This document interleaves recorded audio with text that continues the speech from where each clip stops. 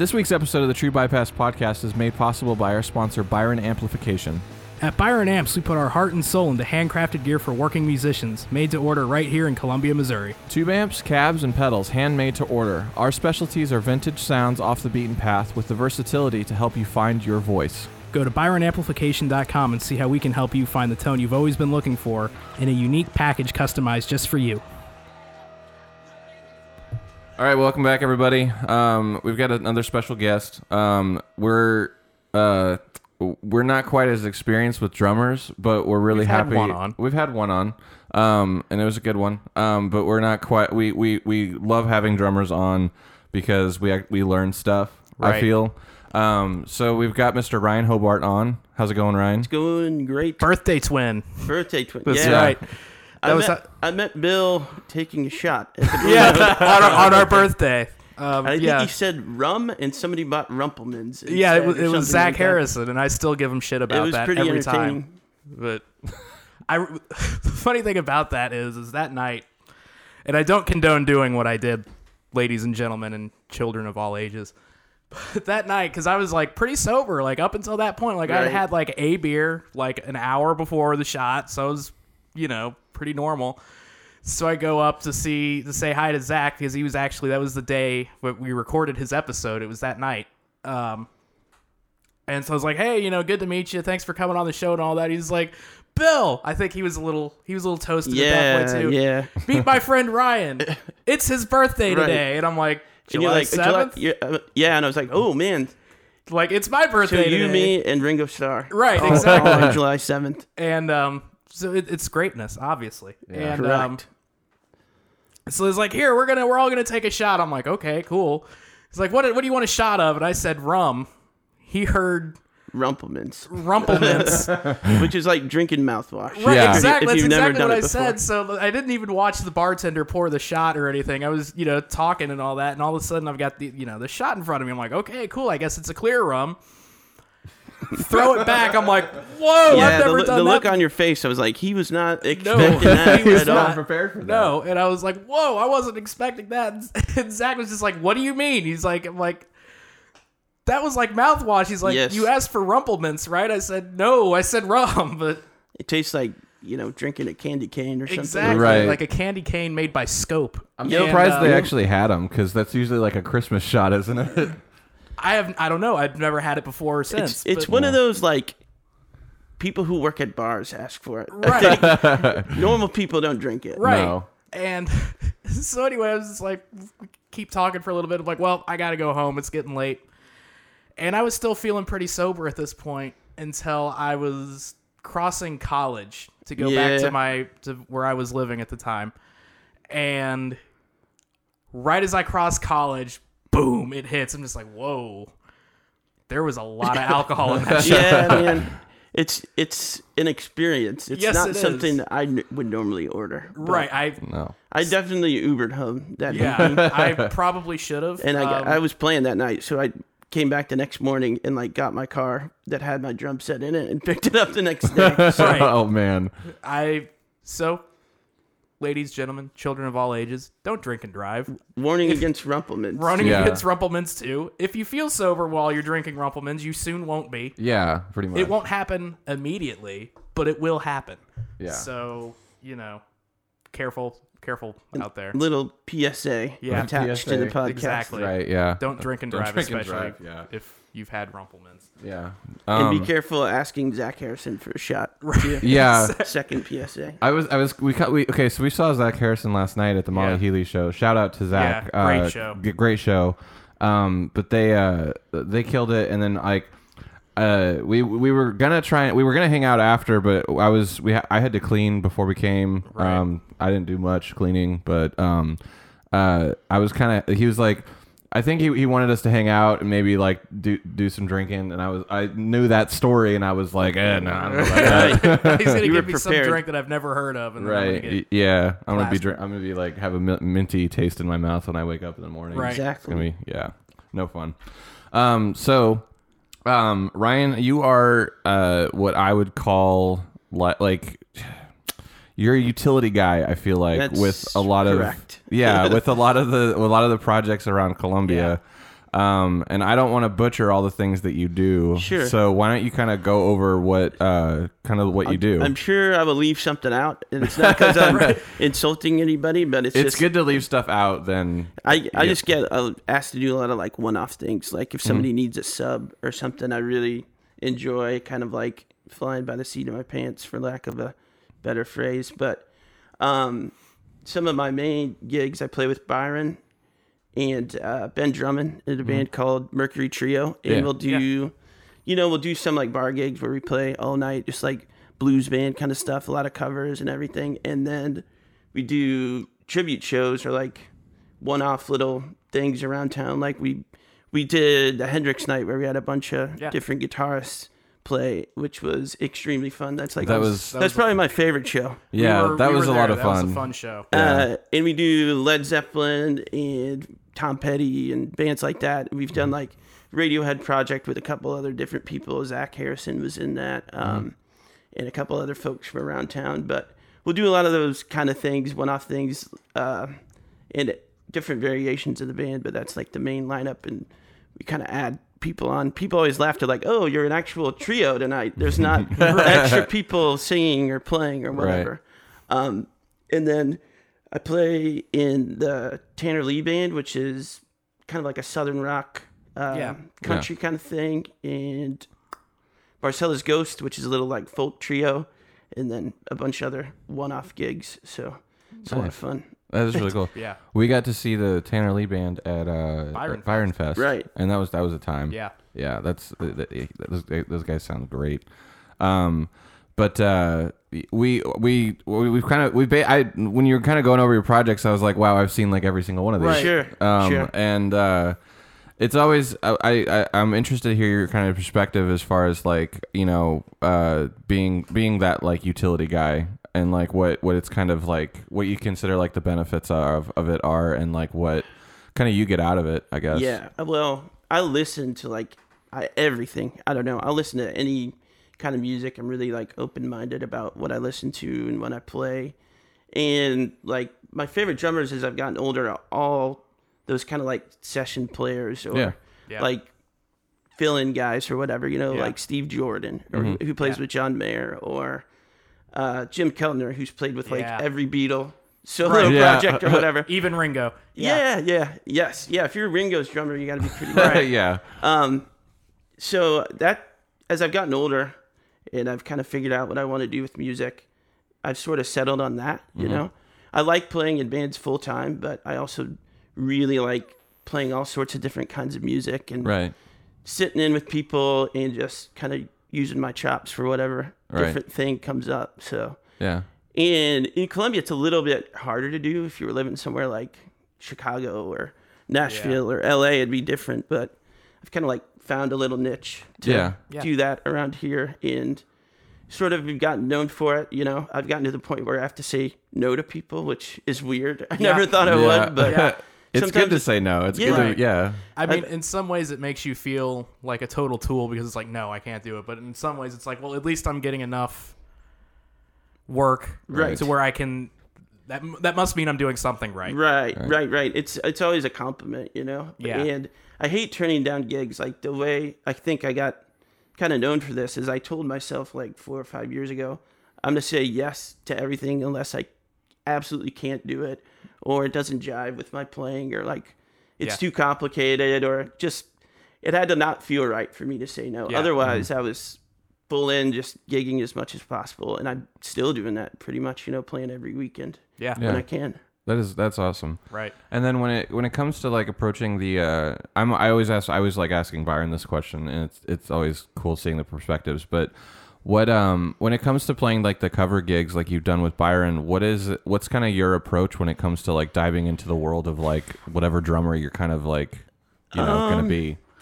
First off, I just listen to it ad nauseum, I get a little sick of it after a while. Right. I mean, that's probably not the right way to put it, but I listen to it so much that it just kind of like, in my sleep, I'm probably hearing those songs or whatever. Right. Yeah. And then for ones that are more complicated, I have a system of like notes. Right. So I'll like, this is totally not the way you're supposed to do this stuff, but I'll print like lyric sheets and then write little notes on the side. If I'm having trouble learning a song, that's how I do it. So if you ever see me playing those shows and like looking down or looking over at a piece of paper, that's probably what I'm doing. But we've all done it. yeah. It's like fit my playing more than others. Like the U2 one we just did, it was like I just sat down and had heard those songs a million times and just knew them, and it fit really well. I don't know. I didn't know I played a lot like him until I tried it. You know? Yeah. But it was a lot of fun, and it was like so easy compared to the Radiohead one. Was way harder than I ever thought it would be. Yeah, like you don't listen to those drum parts and go, man, he's doing crazy stuff. I mean, like I'm the Radiohead fan on this podcast, and I will go to bat with you on that. Like Phil Selway is the name. Yeah. Yes. He's. I mean, you think like when you listen to Radiohead, you're like, man, it can't be that complicated. But then like you dive in on like any part in that band, and you're like, no, it's crazy, a lot. And you got to count everything. Yeah. Like it's not your typical like 12 bars and then you go somewhere else or whatever. You know, like if you're playing blues, you don't have to think about it. You can hear when like a turnaround's coming or whatever. With those songs, you have to count every single part. It's crazy. There's a show or song called Talk Show Host. You know that song? Mm-hmm.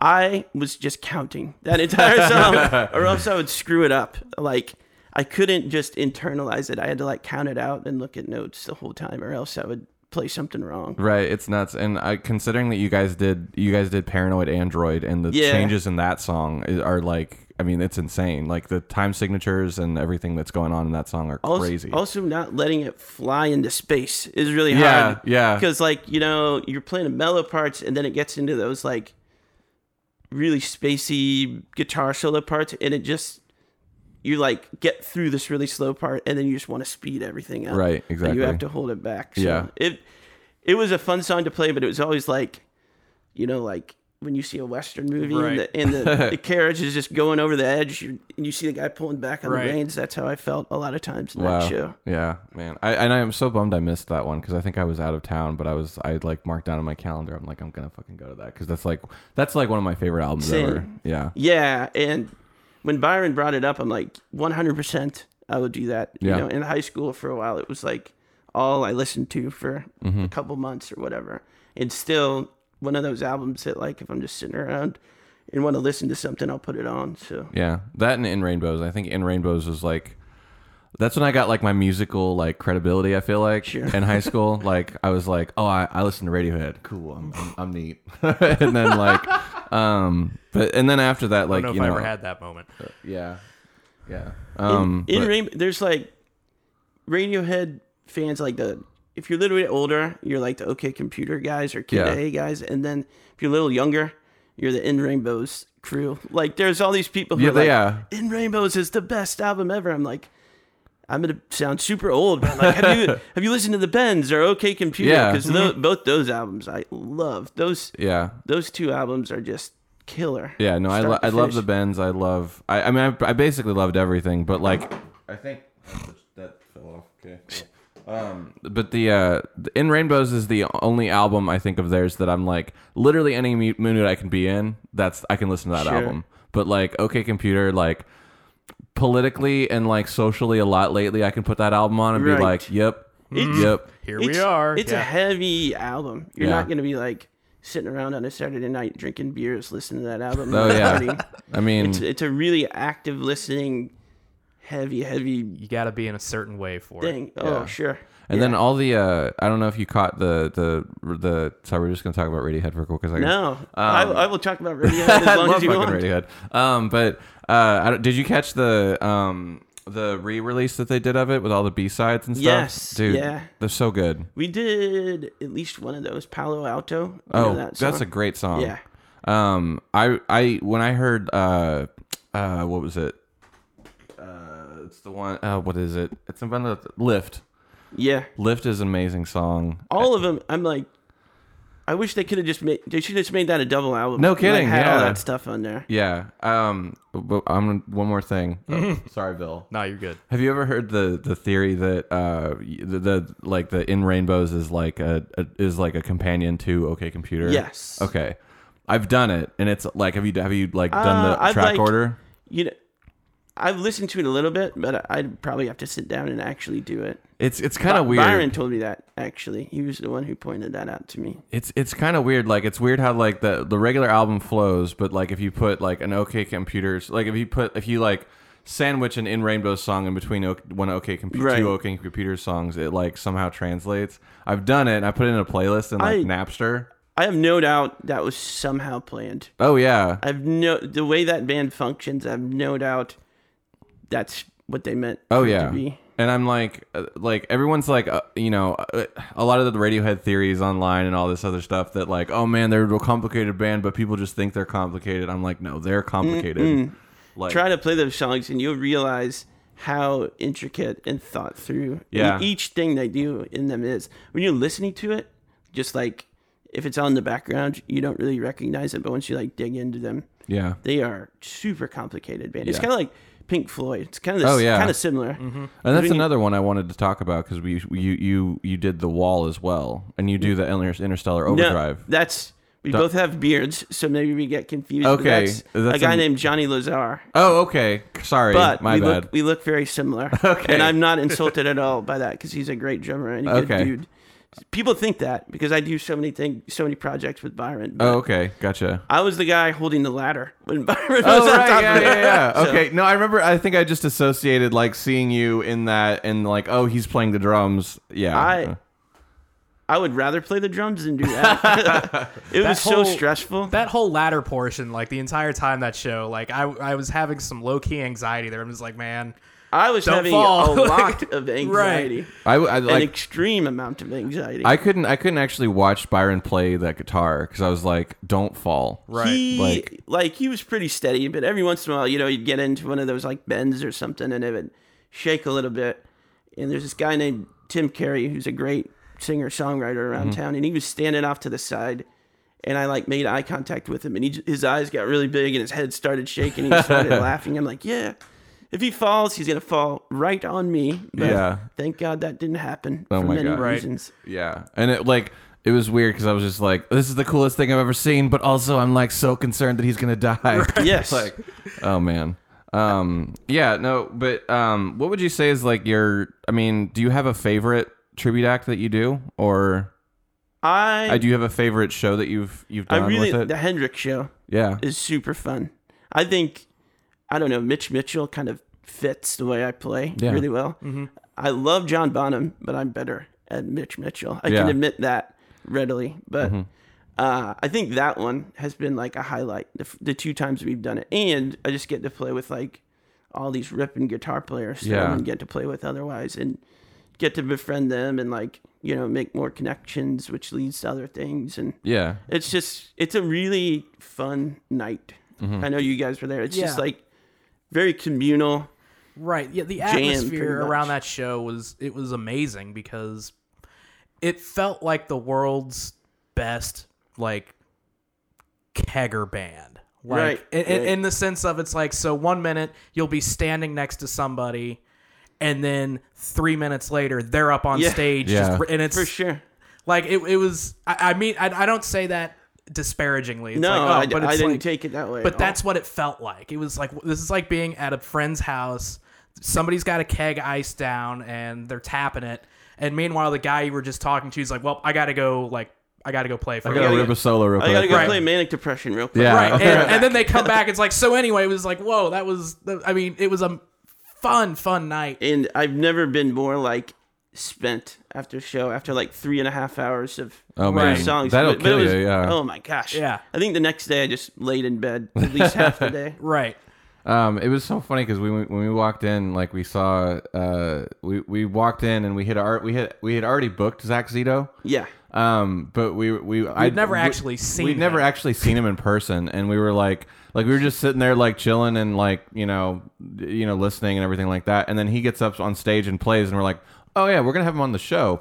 That's weird. Right. He's a killer guitar player. Oh my god, yeah. I mean, he's got all of his dad's like skill and everything, and his own like. Oh my god. Yeah, he's one of those. When I've heard him play, you can like it's him. You know? He's got his own voice on an instrument, which is a rare thing, especially like as young as he is. Mm-hmm. That's not an insult either. It's just very mature, right? Yeah, player for his age, definitely. And I got to shout out this guy because he's my friend and a good drummer. The drummer in Loose Loose, Jacob Summerscales. Yeah, so good. That so band. It's funny that we bring it up because I was just thinking about. I've been thinking Bill, about. Before you go on, can you pop that pop filter on real quick? Yeah. You got a lot of plosives in your voice. I got a lot of what? Plosives. I don't even know what that means. Neither. I don't think it'll fit. What? I don't know what that means. Plosives is like when it's like a studio term for when you go and like you got a lot of sharpness in your voice. So the filter that's already on it is not doing its job. I don't think this filter will fit. Okay. We'll deal with it. I'll just sit farther back. We'll power through it. No, that doesn't help. Just fuck it. Just go ahead. Need to get a bigger filter. Magic of podcasting. Yeah, right. We do this live, so you know. This is how the sausage is made, people. Exactly. Yeah. So it dawned on me. This was a few weeks ago. You know, we generally have a lot of guitar players on this show, right? So you know, we have Jason Caton on, we have Byron on, who plays a lot of guitar. Right. We've had Brent Moore. All these guys come on. Columbia has really got a solid, very very solid stable of drummers. Oh my gosh, yeah. I was thinking about that this morning. Right. It's crazy. We've got Shay Spence, who's been on. You are a very good drummer. Yeah, thank you. The guy in, why am I forgetting his name now? We just saw him last night. Danny Carroll. Danny, yeah, that guy. He's wicked. Right. Yeah.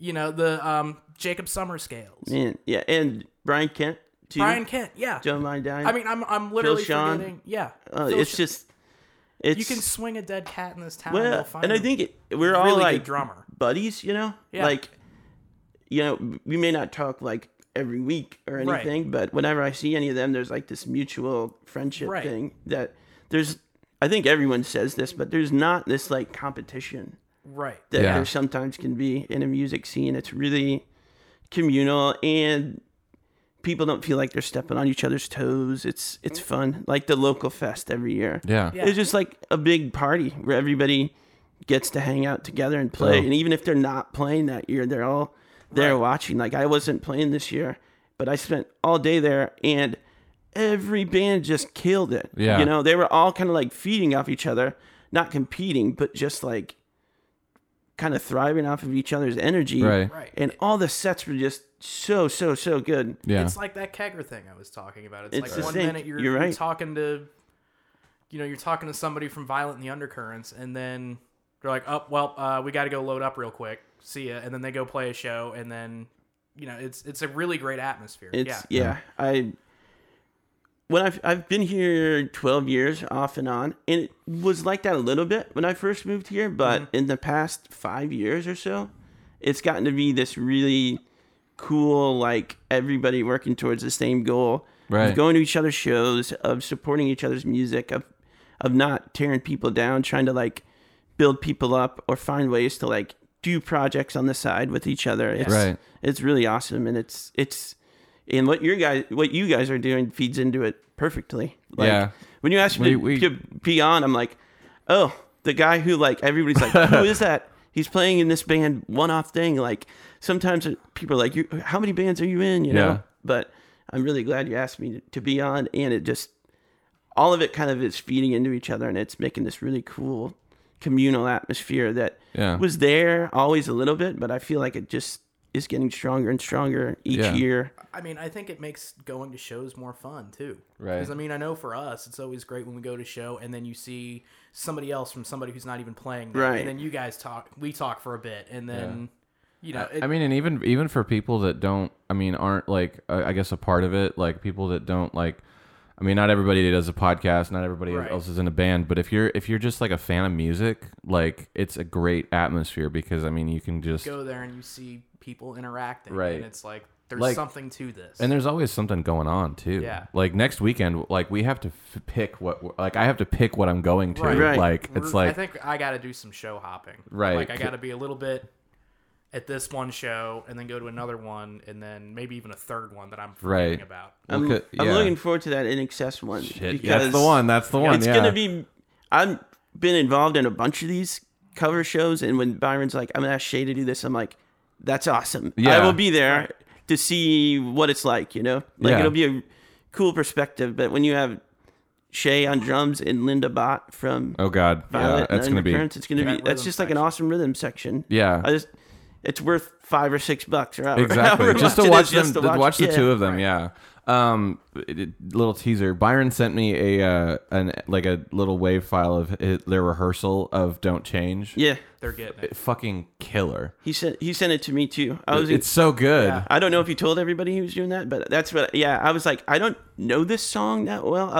I think that's why when he asked me if I knew INXS, I'm like, I know him, and he's like, oh, okay, cool. I'm gonna ask Shay to do this. I'm like, do that. Yeah. Play a show with her because I will be there and I want to see that happen, Right. But I listened to the clip, which he said was from like the end of a 4-hour practice, and then I listened to that song, and they were like hitting all these parts, note for note. Oh yeah, the little inflections that I don't know the drummer for INXS, but the little inflections into each pattern is just like crazy. Yeah, there's like 3 Ferris brothers. Yeah. I don't know that John, Tim, or like Dave or something. Right, right. Fucking Dave. Australian guy, right? For sure. I when Byron told me he was doing that, I like stopped him mid sentence and I was like, you have to do Don't Change. Yeah, that has to be the last song you play. Yeah, because like I told him like any movie, if you want to have an iconic, like if your movie sucks, right? Sure. Let's say you have like this like teen drama movie that sucks. Like, it sucks. Put Don't Change at the very end of it, and it'll be a good movie. People are going to be like, oh, I like the ending of that movie. Yeah, exactly. Like, anytime that movie is in the end of a movie, like... It could be in the slow clap part. Right, exactly. But yeah, no, I'm very excited for that. Yeah. But that's what's just so cool about the scene is that like we can go see an NX tribute one night. Yeah. And then like on the same night, like I think Nate White's band is playing at the Blue Note. That's right. Yeah. Alec Davis. Davis, yeah. Which I want to go see, but like there's like I know the fact that I have that's to choose is like I have to make. Yeah, the fact that we have to choose is crazy. It's a good problem to have. Right, exactly. Yeah. And we like when we were out last night, I think that there was still something going on at the Blue Note. There was something going on at Cafe Berlin, I think, too. Yeah.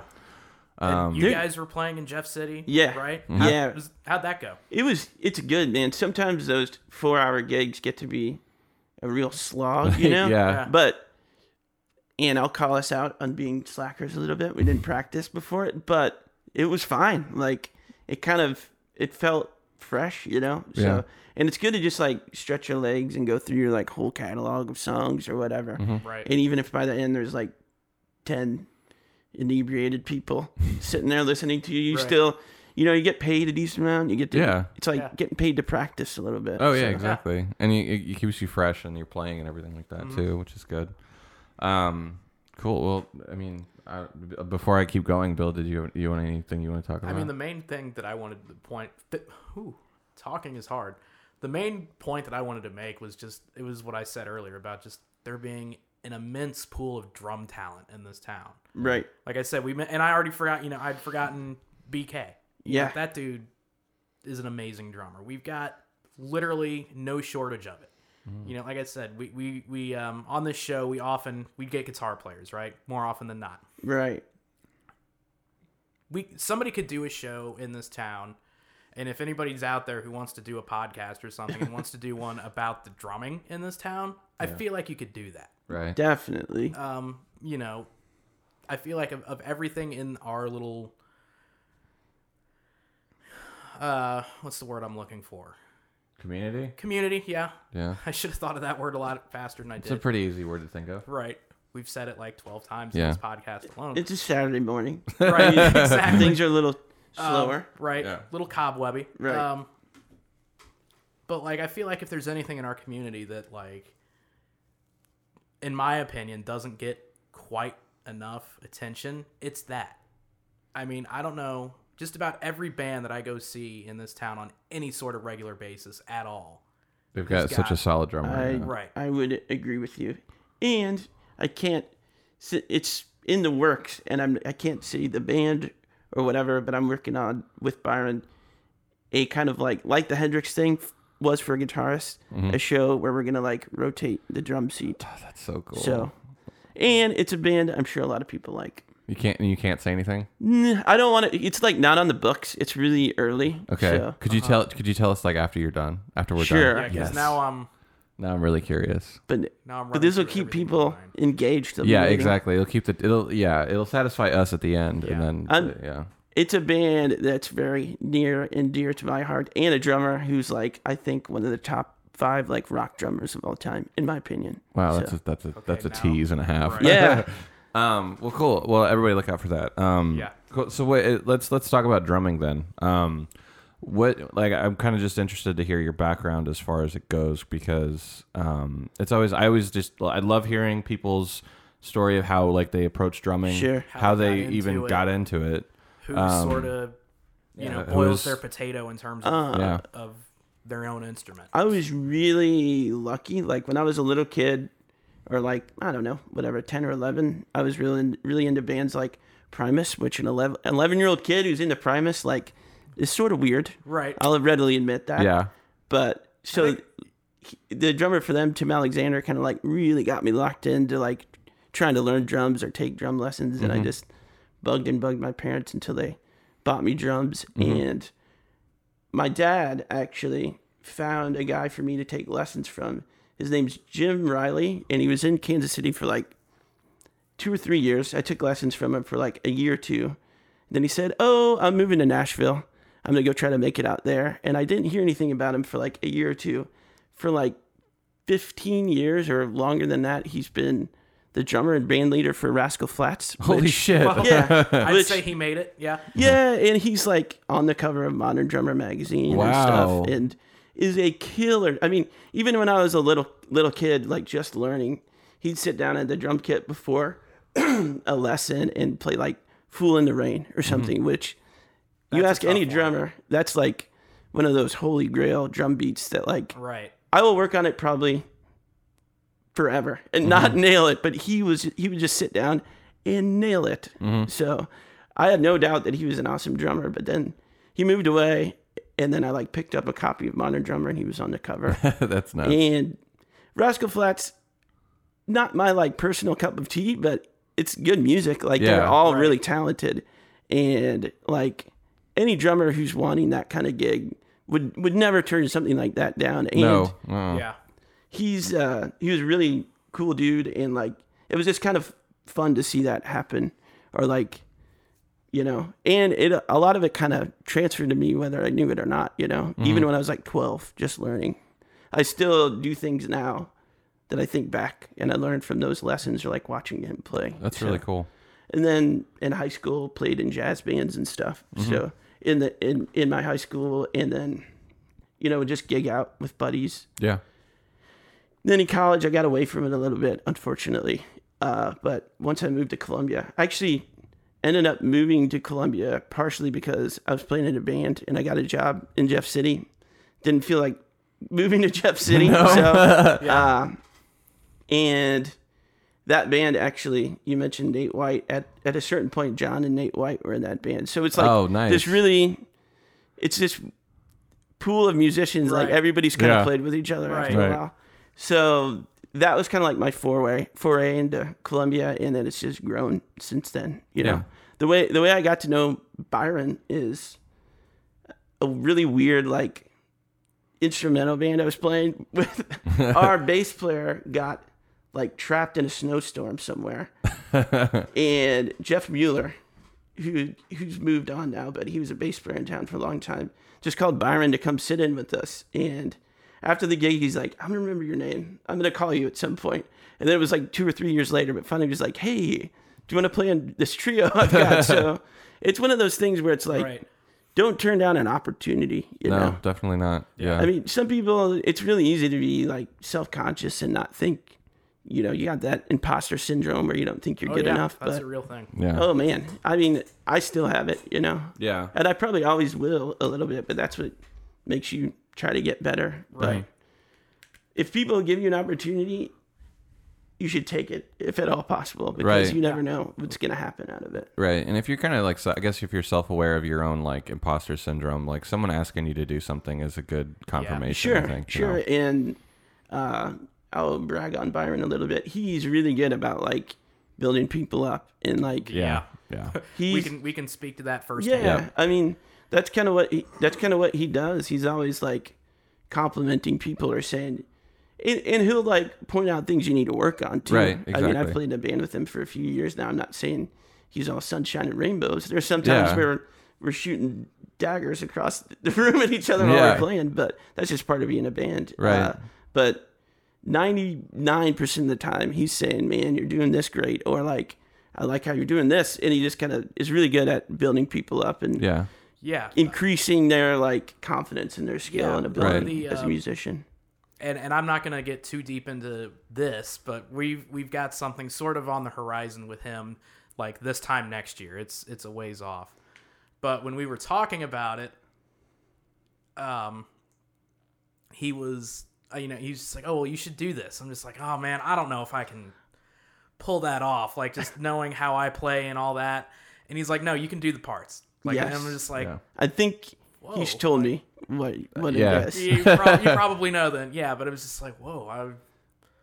But no, man. Like it made me feel like, like I was 7 feet tall. Like every show I feel like that. Any tribute thing, especially, I'm like, man, how am I supposed to play John Bonham drum parts and not embarrass myself? Yeah. And so now it works out, Right. Yeah. You may make a mistake here or there, but I mean, who doesn't? He made mistakes too, right? Obviously. Yeah, I'm gonna give you a huge compliment real quick, because one of the things I noticed at the U2 show was there's a part in where the streets have no name, the intro. Yes. And I've always thought that drummers kind of have to kind of guide the band, like they kind of have to guide the band to like to each part.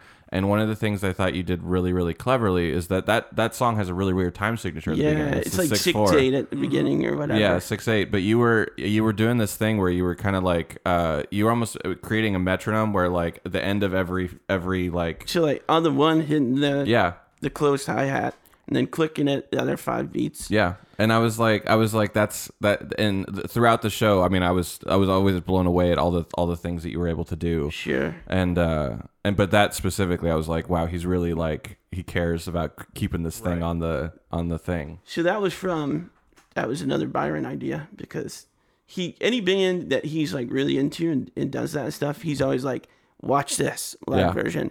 And that's what Larry Mullen Jr. does in Rattle and Hum. Mm-hmm. Yeah.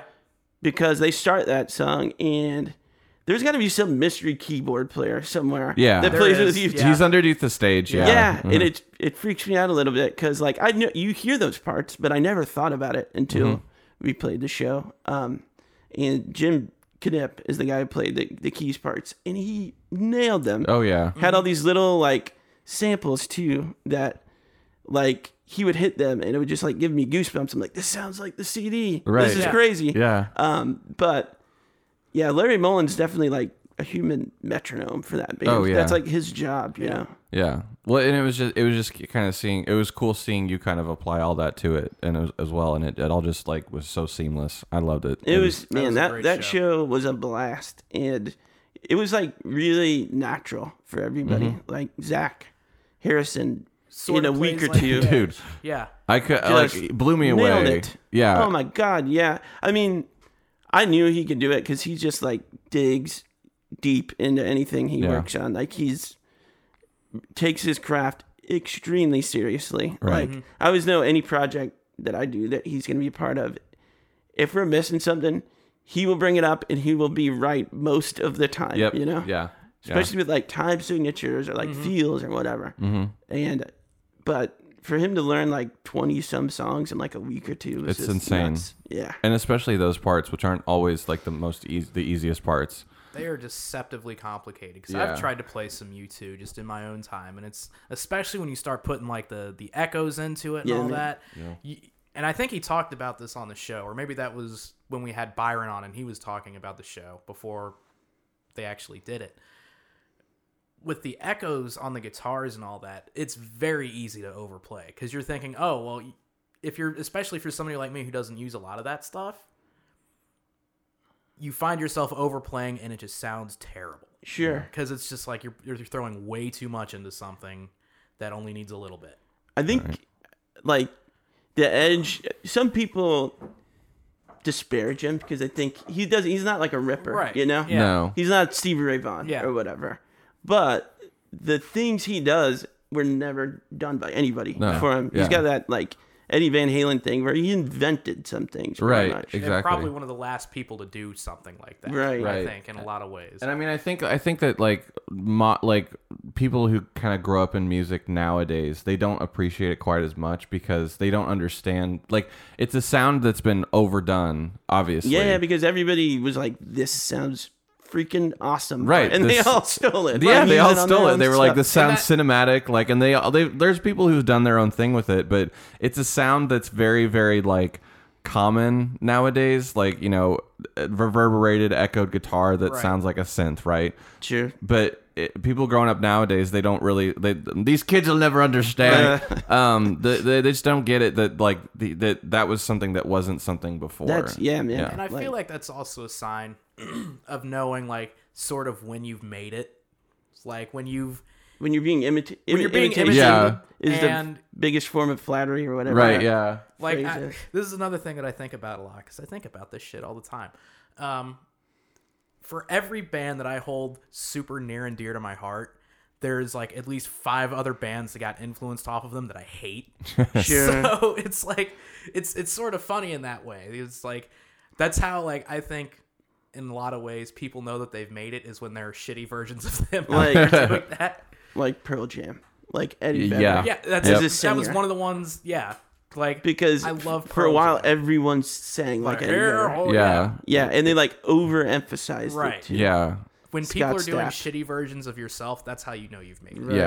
Right. Yeah. Just the underbite thing with the vocals. I could not never got into it, like, but I'll take it out of Eddie. Like, and there's always weird like associations when people are like, "Yo," when you're like, "Pearl Jam's my favorite band," and then they're like, "Oh, you must like Creed, you piece of shit." It's like no.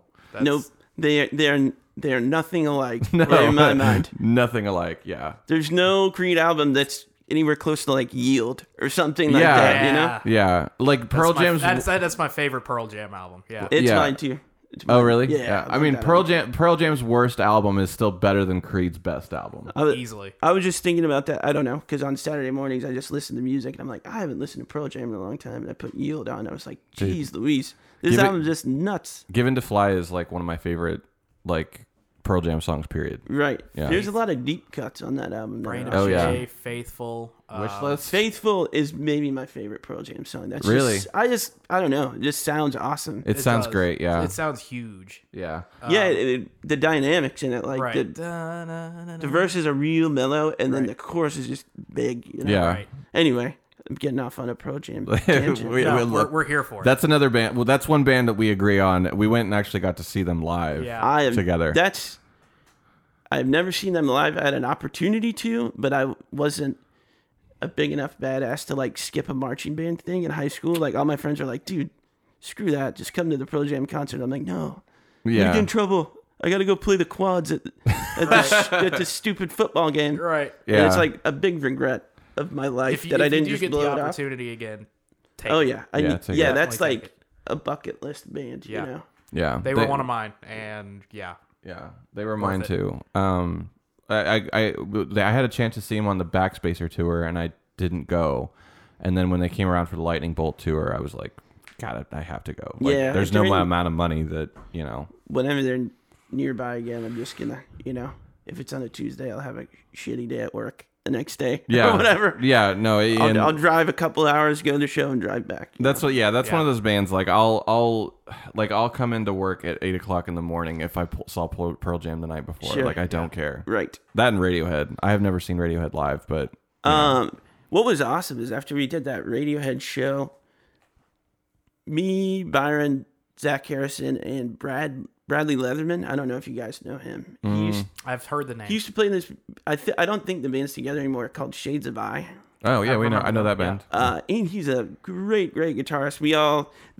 I was in Madison, Wisconsin, which was only a couple hours away for a wedding. So instead of like going to the rehearsal dinner, I just drove to Chicago and met those 3 guys. Like they drove one day, saw that show, and drove right back. So like it was like a month or 2 after we did that. It was kind of like a cool little capstone to months and months and months of slogging through all those songs. Yeah. But it was an awesome show. Yeah. Like, was it the United Center? Yes. Yeah. Okay. And I saw them in Kansas City, and both shows were completely different. That's what I love about them. Awesome. Yeah. That's what I love about Pearl Jam and Radiohead is like, because I always like look at set lists, like I'm a cheater. So like, but I looked at the Pearl Jam set list like the night before, and I was like, oh man, they didn't play Daughter, which is my favorite Pearl Jam song. Right. And then like the night that they did play, the night that we saw them, they played Daughter, and I was like, oh hell yeah. We were in different seats because I'd gotten tickets through my cousin because that was the fall after I graduated college.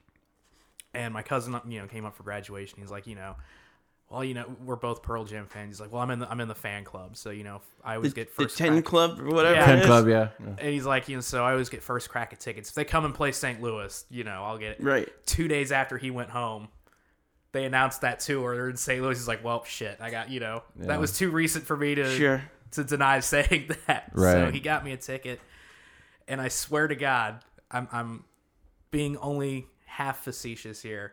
So we were in different sections. Like my cousin and I were on the floor. You were up in the seats, right? Yeah. And like when I heard that dun dun dun, I was like, I can hear Derek right now. Like, I can hear.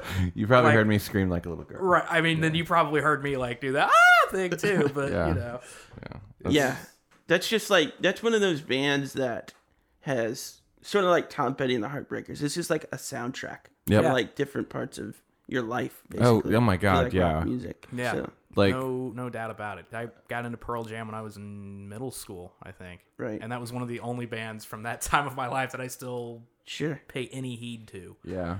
I have a kind of a cool Pearl Jam story, but when I was in high school, I went to the school that all my friends didn't go to. Right. And I think I had their self-titled album. But that basically like the Avocado, yeah. But that album was just like that album's probably my favorite, just because it was like the soundtrack to like me not knowing anybody in high school and like getting to know people and stuff like that. I like that one too. Some people like I don't know, they kind of like sleep on it. Dude, I love it. Much. Worldwide Suicide was probably, though the Avocado album is not my favorite Pearl Jam album, it's the album that came out that I was like, okay, I'm a Pearl Jam fan. Yeah. Because Worldwide Suicide came out, and this should tell you how long ago this was. Like, I had my MySpace profile, and Pearl Jam was just like, oh yeah, we got a new album coming out. Here's the first single, and I heard that. I was like, whoa, like I really, really like that. Yeah. Yep. And I think Comeback is one of the best songs they've ever written. But that's just me.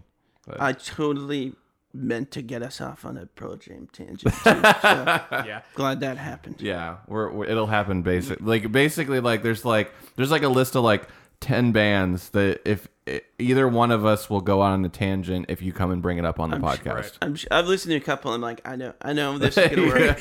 I'll just say he did his I'll just say like Pearl Jam, and then I'll go. Like, I'll be like, oh man, 30 minutes later, we'll still be talking about it. Yeah, exactly. We won't go on that long, but sure.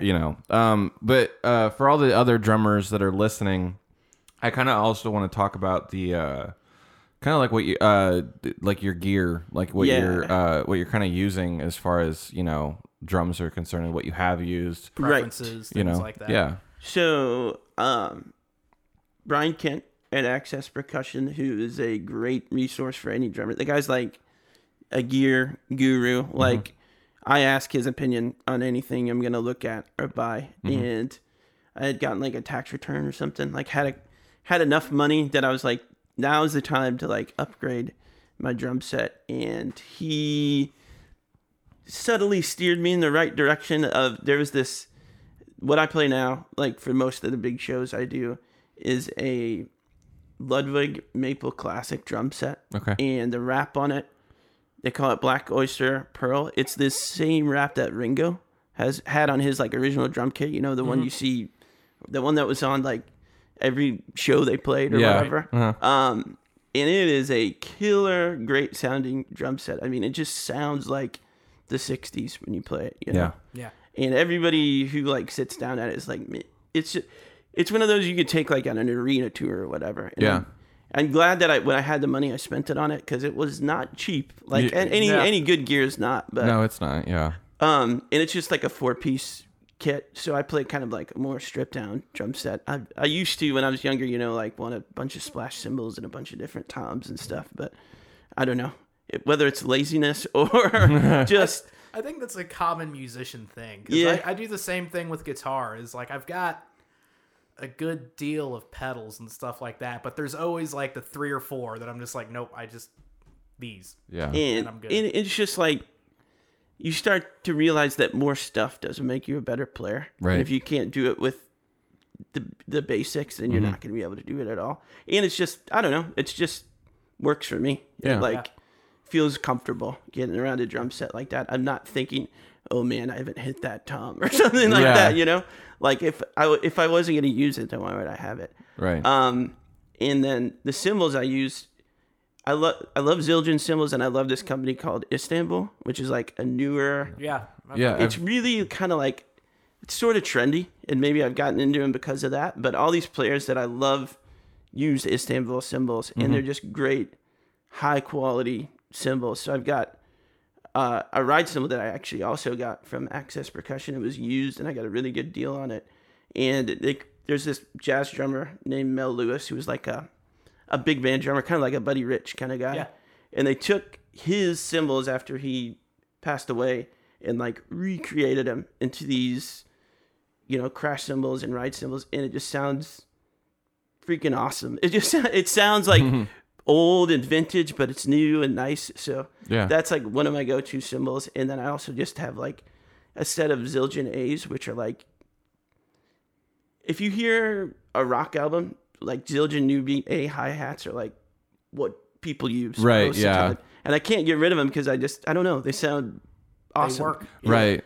It's kind of like getting rid of like if you're like a studio guy, it's kind of like getting rid of like an SM57 microphone. Like they're used all the time, but like they're like $100 microphone, So or it's like screamer if you're a guitar player. Right, exactly. It's like it's a staple, so you got to just keep it because it sounds good. But I don't let any drummer tell you they're not a gearhead, because we all are. We all sit there and watch YouTube videos of like different cymbals. I like watch Steve Jordan, and he's got these big like 17-inch hi-hats that just sound massive and awesome and like washy, and he plays them on all those John Mayer albums or whatever. Right. And it's just like, man, if I had enough money, I'd buy all this stuff. Right. Yeah.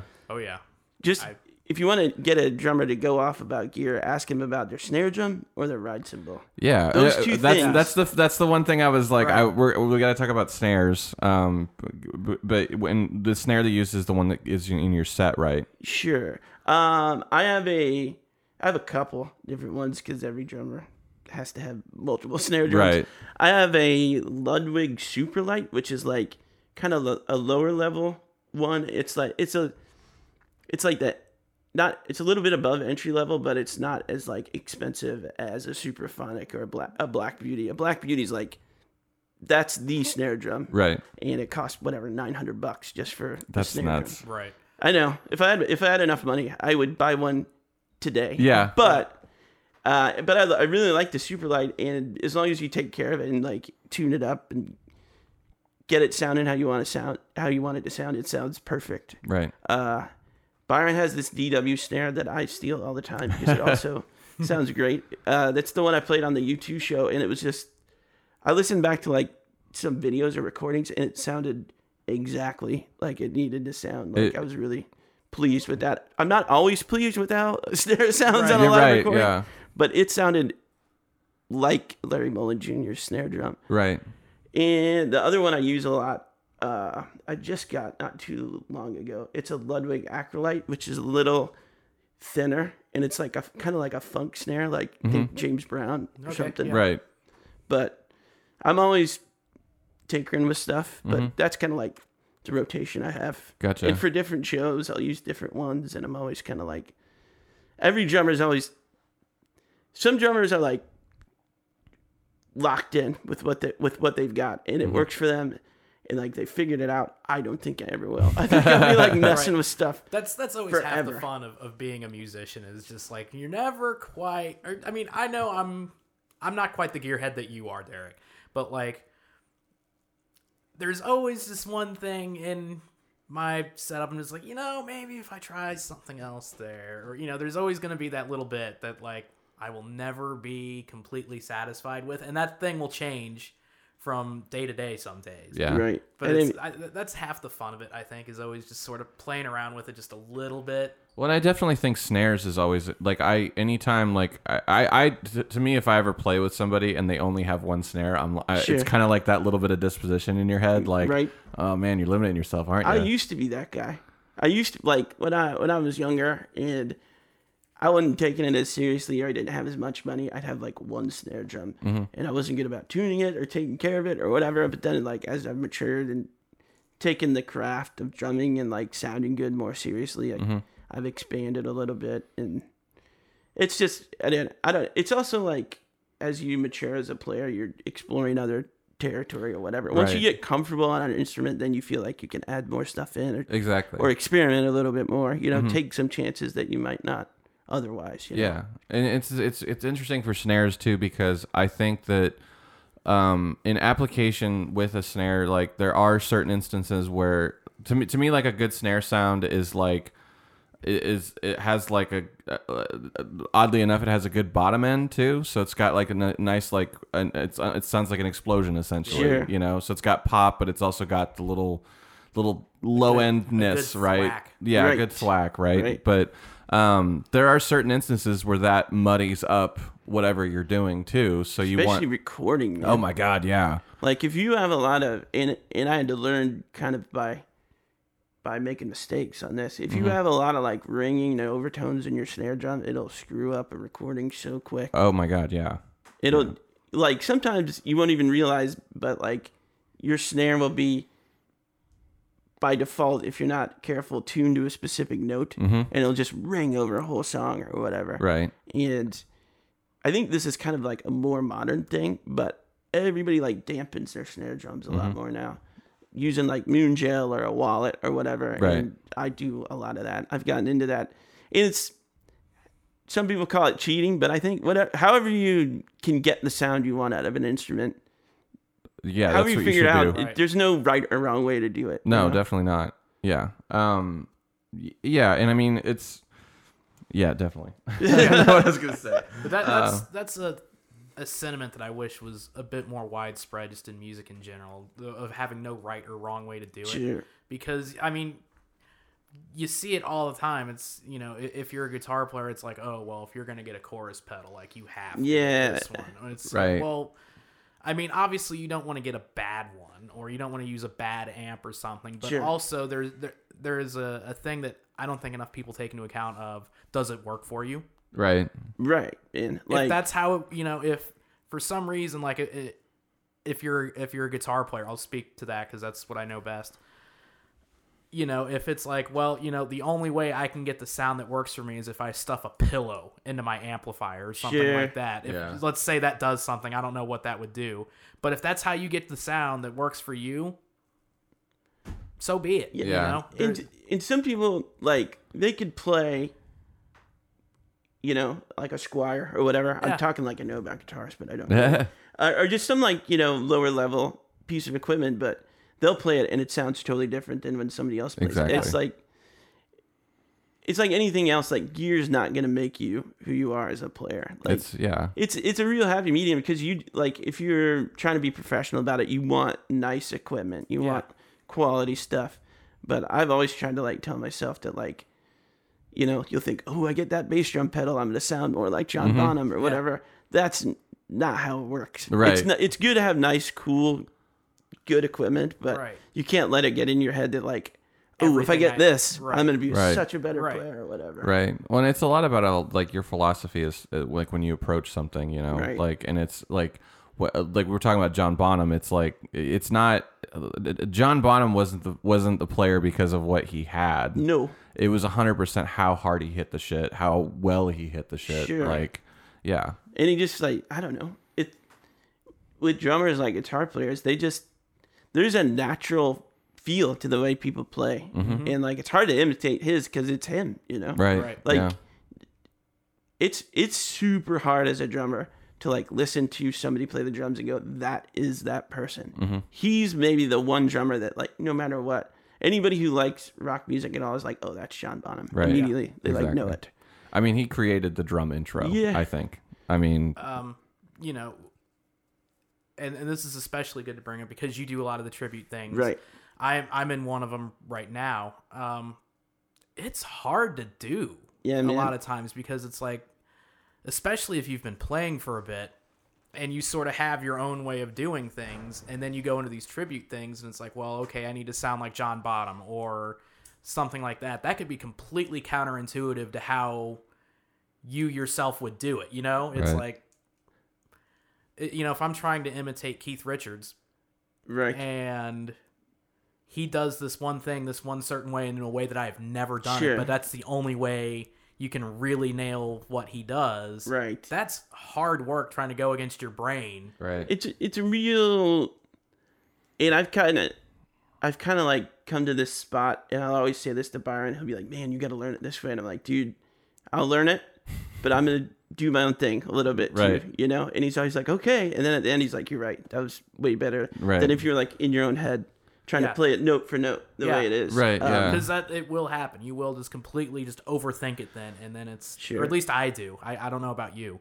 I overthink it. Yeah, you get way too in your own head, and then when that part comes up, invariably you fuck it up. Yeah, those like that, being anxious about that stuff's going to affect your performance or whatever. So you just kind of like do your homework, be prepared, but also don't be afraid to like let a little of your own style don't be a total like slave to it, I guess. Right. There's some Jason Bonham, who's John Bonham's son. Well, there's some quote from him that was like, when he was playing with Led Zeppelin or first started playing with them, he was really struggling. He's like having a hard time learning all the fills note for note, like everybody would want to playing Bonham stuff. And I can't remember who it was. I think maybe it was Robert Plant or something, was like, why don't you just play like Jason and John will come through? And he's like, after that, it worked. Like it was so much better after he's just like, yeah, I'm my own guy. I don't have to do exactly what my dad did. Right. And he's a killer drummer. Like you hear he's him, so good. Yeah. You hear like that O2 show. Mm-hmm. Yeah. Celebration Day. Yeah. Yes. That's what I've used to learn those songs because oh my God. Yeah. His dad did not count things really. Nope. Right. He was in some form of disrepair most of the time. So the live versions when he was playing with them could be all over the place. They're all great and they're all him, but they're not super structured all the time. Mm-hmm. The way he played that show, they played songs they never played live before, you know, and he nailed it like that. I'm sure he made mistakes, but I listened to that performance and I'm like, holy moly! Like you can hear him clicking like a little bit. Yeah. I do that a lot, like you were saying, the U2 thing, but it just helps keep a band together. Right. It helps the song flow better. Right, exactly. And he was doing all that stuff. Like, if I'm trying to learn one of those songs as like a live version, I listen to that recording. Yeah. Because he did such a great job figuring it all out. That's one of my favorite, like, I mean, I love like live concerts. That's one of my favorite ones to like put on. It's like, so good. It insane. Makes me, I want them to tour with him as the drummer. Exactly. Like maybe like do like 5 shows in the U.S. It'll never happen. It'll never happen. But if he all you have to do is Jimmy and Robert are too sick of each other. Oh yeah. and I think with Robert Plant, he's older and I think some of those songs he feels like he can't perform like he used to. You know, like I saw him in Chicago last summer maybe, and he did a great job. But I'm kind of an idiot when it comes to like keys and stuff, but I could tell they were playing some of them like down a little bit so he could hit the notes that he was needing to hit. But it was a great show, and it made me just want to see Led Zeppelin. Right, exactly.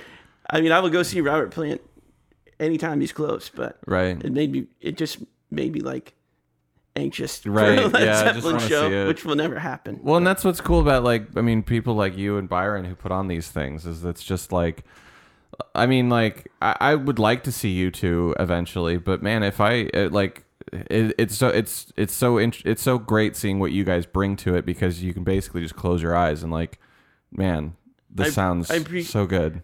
I appreciate that. Sometimes it doesn't feel that way, but it's good. It's good to hear it. I mean, you get as close as you can, but you also have to just let it be you a little bit. Exactly. I think one of the cool parts about those shows is I have seen U2 live, and there were things that you guys played that U2 will never play. Sure. And that was the cool part of that for me. It was like, I have seen U2.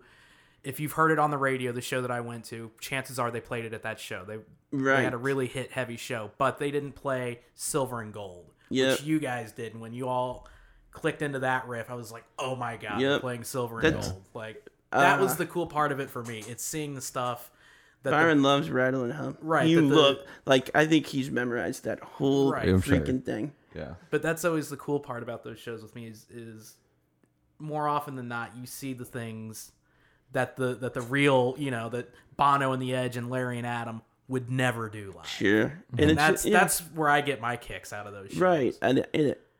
And I know there's some people who I think will never be into the cover band thing or like tribute show thing, which is fine. Like if it's not your thing, no need to do it or go to the shows if you don't want to. But for me, it's just as much practicing your craft as like writing music in some ways. You know? Songwriting is something so foreign to me, and I admire it so much. I cannot do it. I can never do it. Like I can help write drum parts or like make up drum parts, but it's so fun to like play all these songs or learn all these songs that when you're a little kid listening to them, you were thinking, all I want to do is play at a venue and play these songs. And then you get to play at the freaking Blue Note and play like Led Zeppelin songs or something. Yeah, exactly. Why wouldn't I do that? Why wouldn't you? Yeah.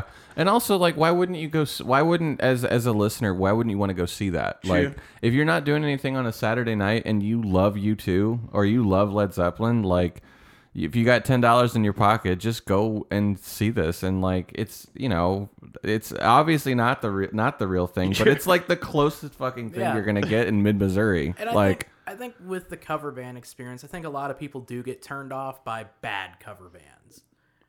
But are there any though? Like in Columbia, at least. In Columbia, not that I know of.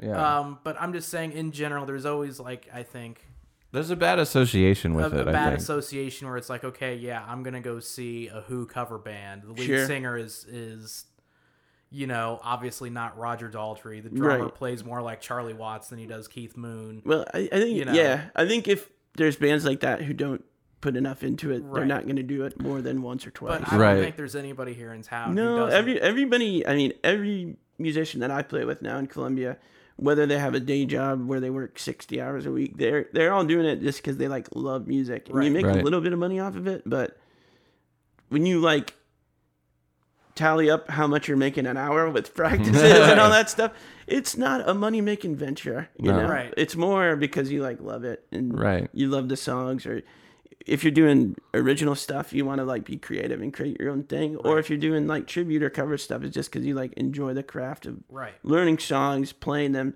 putting a little bit of your own personality into them, but trying to like accurately reflect some piece of art that you have always enjoyed and you want to. Exactly. I mean, nobody ever calls like jazz musicians cover musicians, but you go see a jazz trio or a combo, they're all playing like the standards that everybody plays, or somebody else's piece of music. I think it's just more with like rock bands. People look at it as a cover band and not people trying to like practice their craft or like put their own spin on a piece of music that they love. Right. And I think love is sort of the key ingredient there. Not to be cliche or anything. No, I don't think that's cliche at all. Again, here in town, when you go see Interstellar Overdrive, there's nobody in that band, I don't think, that's just like, Pink Floyd, okay. They practice so, like... Right. Sometimes I'll hear about how long they did a practice, and I was like, man, I cannot. I would lose my mind by the end of however many hours that If you didn't love it, there's no reason why you would stick around for 4 hours. You don't go see, the people in Orchard Fire, and they're just like, Fleetwood Mac, it's whatever.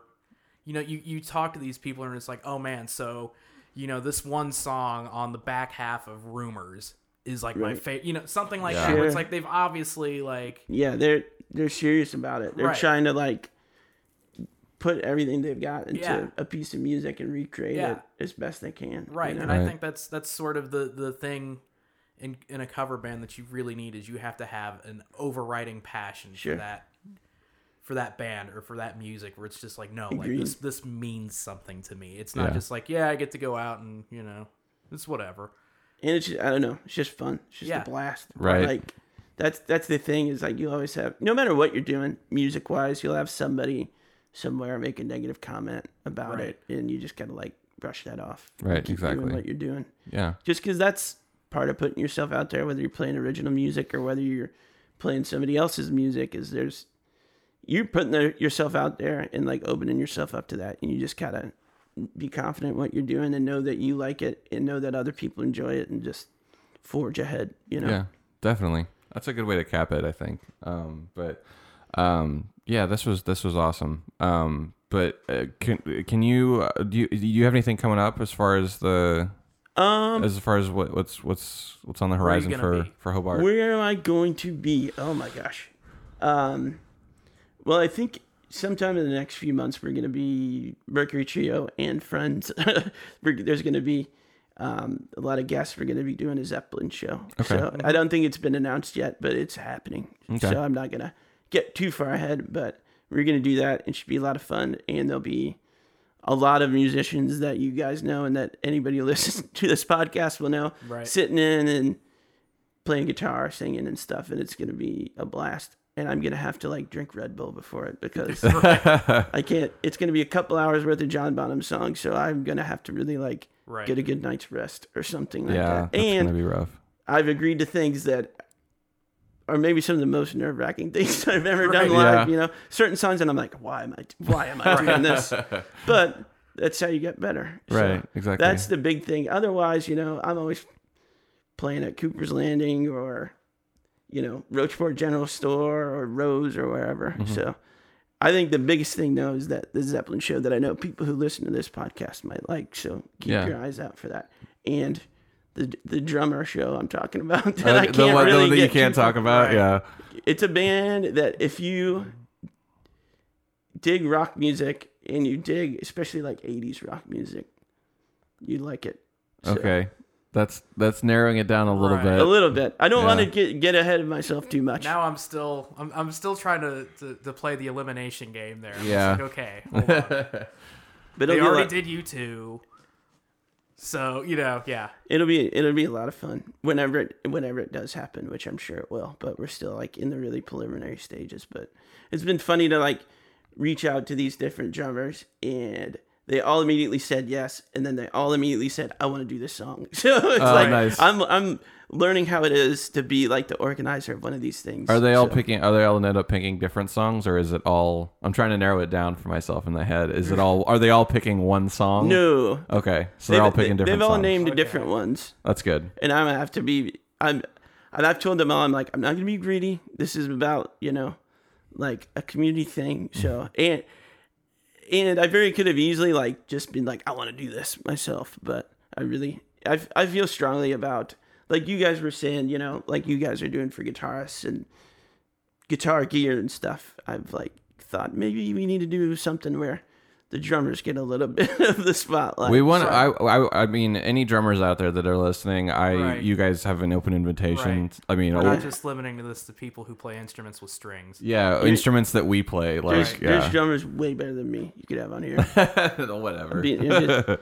Self-deprecating musician, but yeah, there's people who are just awesome drummers that I'm sure would have a lot of insight for you guys too. We hope they take that offer. I hope they do too, because I will listen to it. So we are serious about that. We're not just saying that. Yeah, even though the podcasts usually feature like a guitar pedal like demo beforehand, we open the invitation to any Columbia musicians that are. Are you guys demoing one before this episode? Yeah. Yep. What is it? So we're demoing the Walrus Audio Julia, which is. That is a name, man. That is not down there. I packed it up. I was like, it was like right there, like 2 hours ago. Yeah, I'm doing a recording session, so I'm taking all my stuff over to it. So, cool. But the it's a chorus pedal, so it's like think like 80s. The Pretenders, the Cult, that kind of stuff. Yeah. So I think I've talked to you on Facebook. Yep. What's his name? Duffy. Billy Duffy. Billy Duffy. Oh my God. Like, I love Billy Duffy. The way he plays guitar is just, I love that. like I don't know what these pedals are, but I'd be like, hey, do you know this song? How do you make this sound? Right. Yeah. I have fashioned a good deal of my rig around Billy Duffy.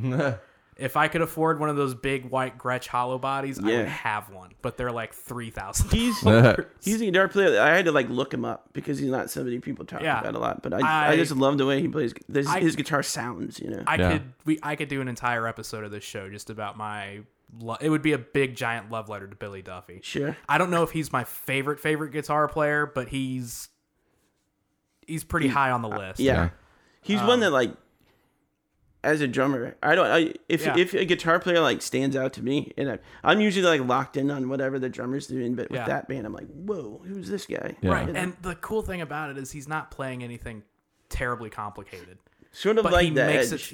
It's just like the cool way he like portrays it. Right. It's not all technique with him. It's like he just knows how to make the sound that he's trying to get. Yeah. Right. And that is something that appeals to me hugely. And like I said, I'm a huge Cult fan. The band. Yeah, the band. Not like actual, David Love Koresh. Cults. Right? Not one Jim, of us. One of us. Not Jim Jones or anything like that.